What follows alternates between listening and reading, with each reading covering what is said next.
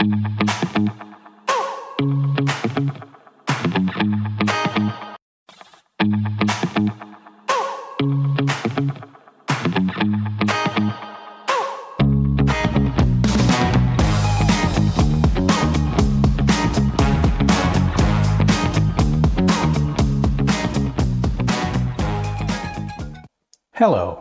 I am Tony Silveira.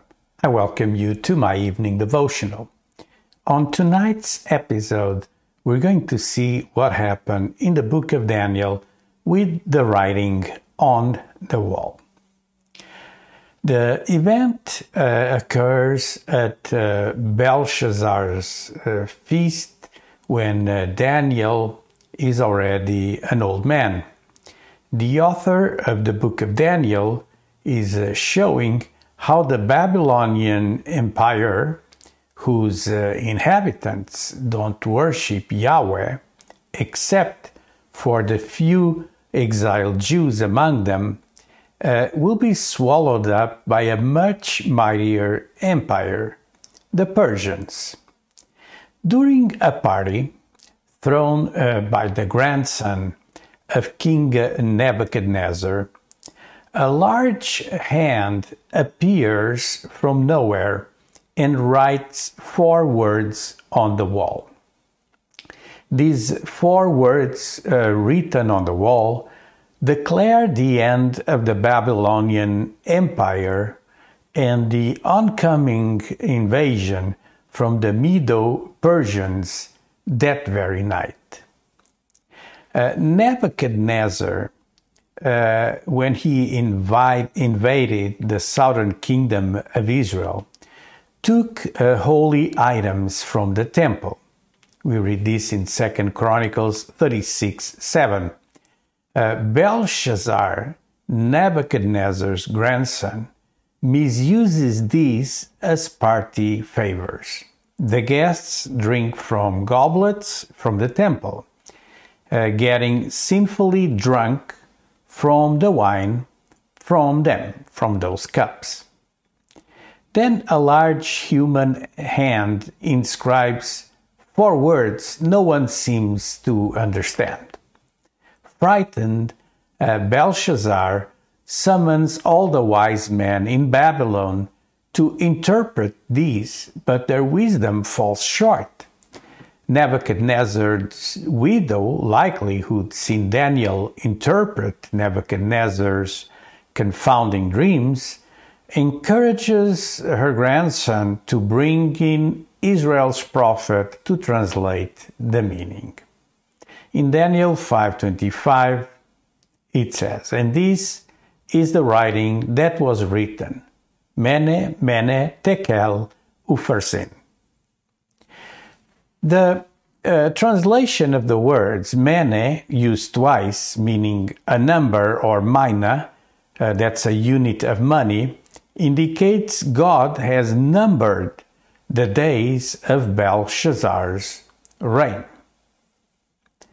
The other word, tekel, meaning a weighted or shekel, a type of currency, it's similar to the Egyptian Book of the Dead. God was weighted Belshazzar's heart on a scale and found he fell short of the glory of God. And the last word, Upharsin, depending on translation, there's different words here, but this word has similar roots to Persia.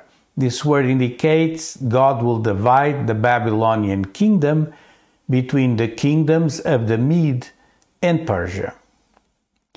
The lesson is don't misuse anything sacred. This can range from a gift God has given to a believer to his holy word, which is sacred. In this story, Belshazzar and his guests abused the objects from the temple of God and thus invoked the wrath of God. In the New Testament, Jesus told in Luke 12:48, everyone to whom much was given, of him much will be required. And from him to whom they entrusted much, they will demand the more. So there's a responsibility, accountability, and according to your responsibility, you will be judged. Is there a handwriting on the wall today in your life? We need to consider our ways and respect what is sacred. We need to value what God has given us, and if we want to keep it, let us be faithful. This is the word for tonight, my evening devotional. I would like to pray for you that God will help you to remain faithful, and that you will keep away from using the sacred for your own benefit.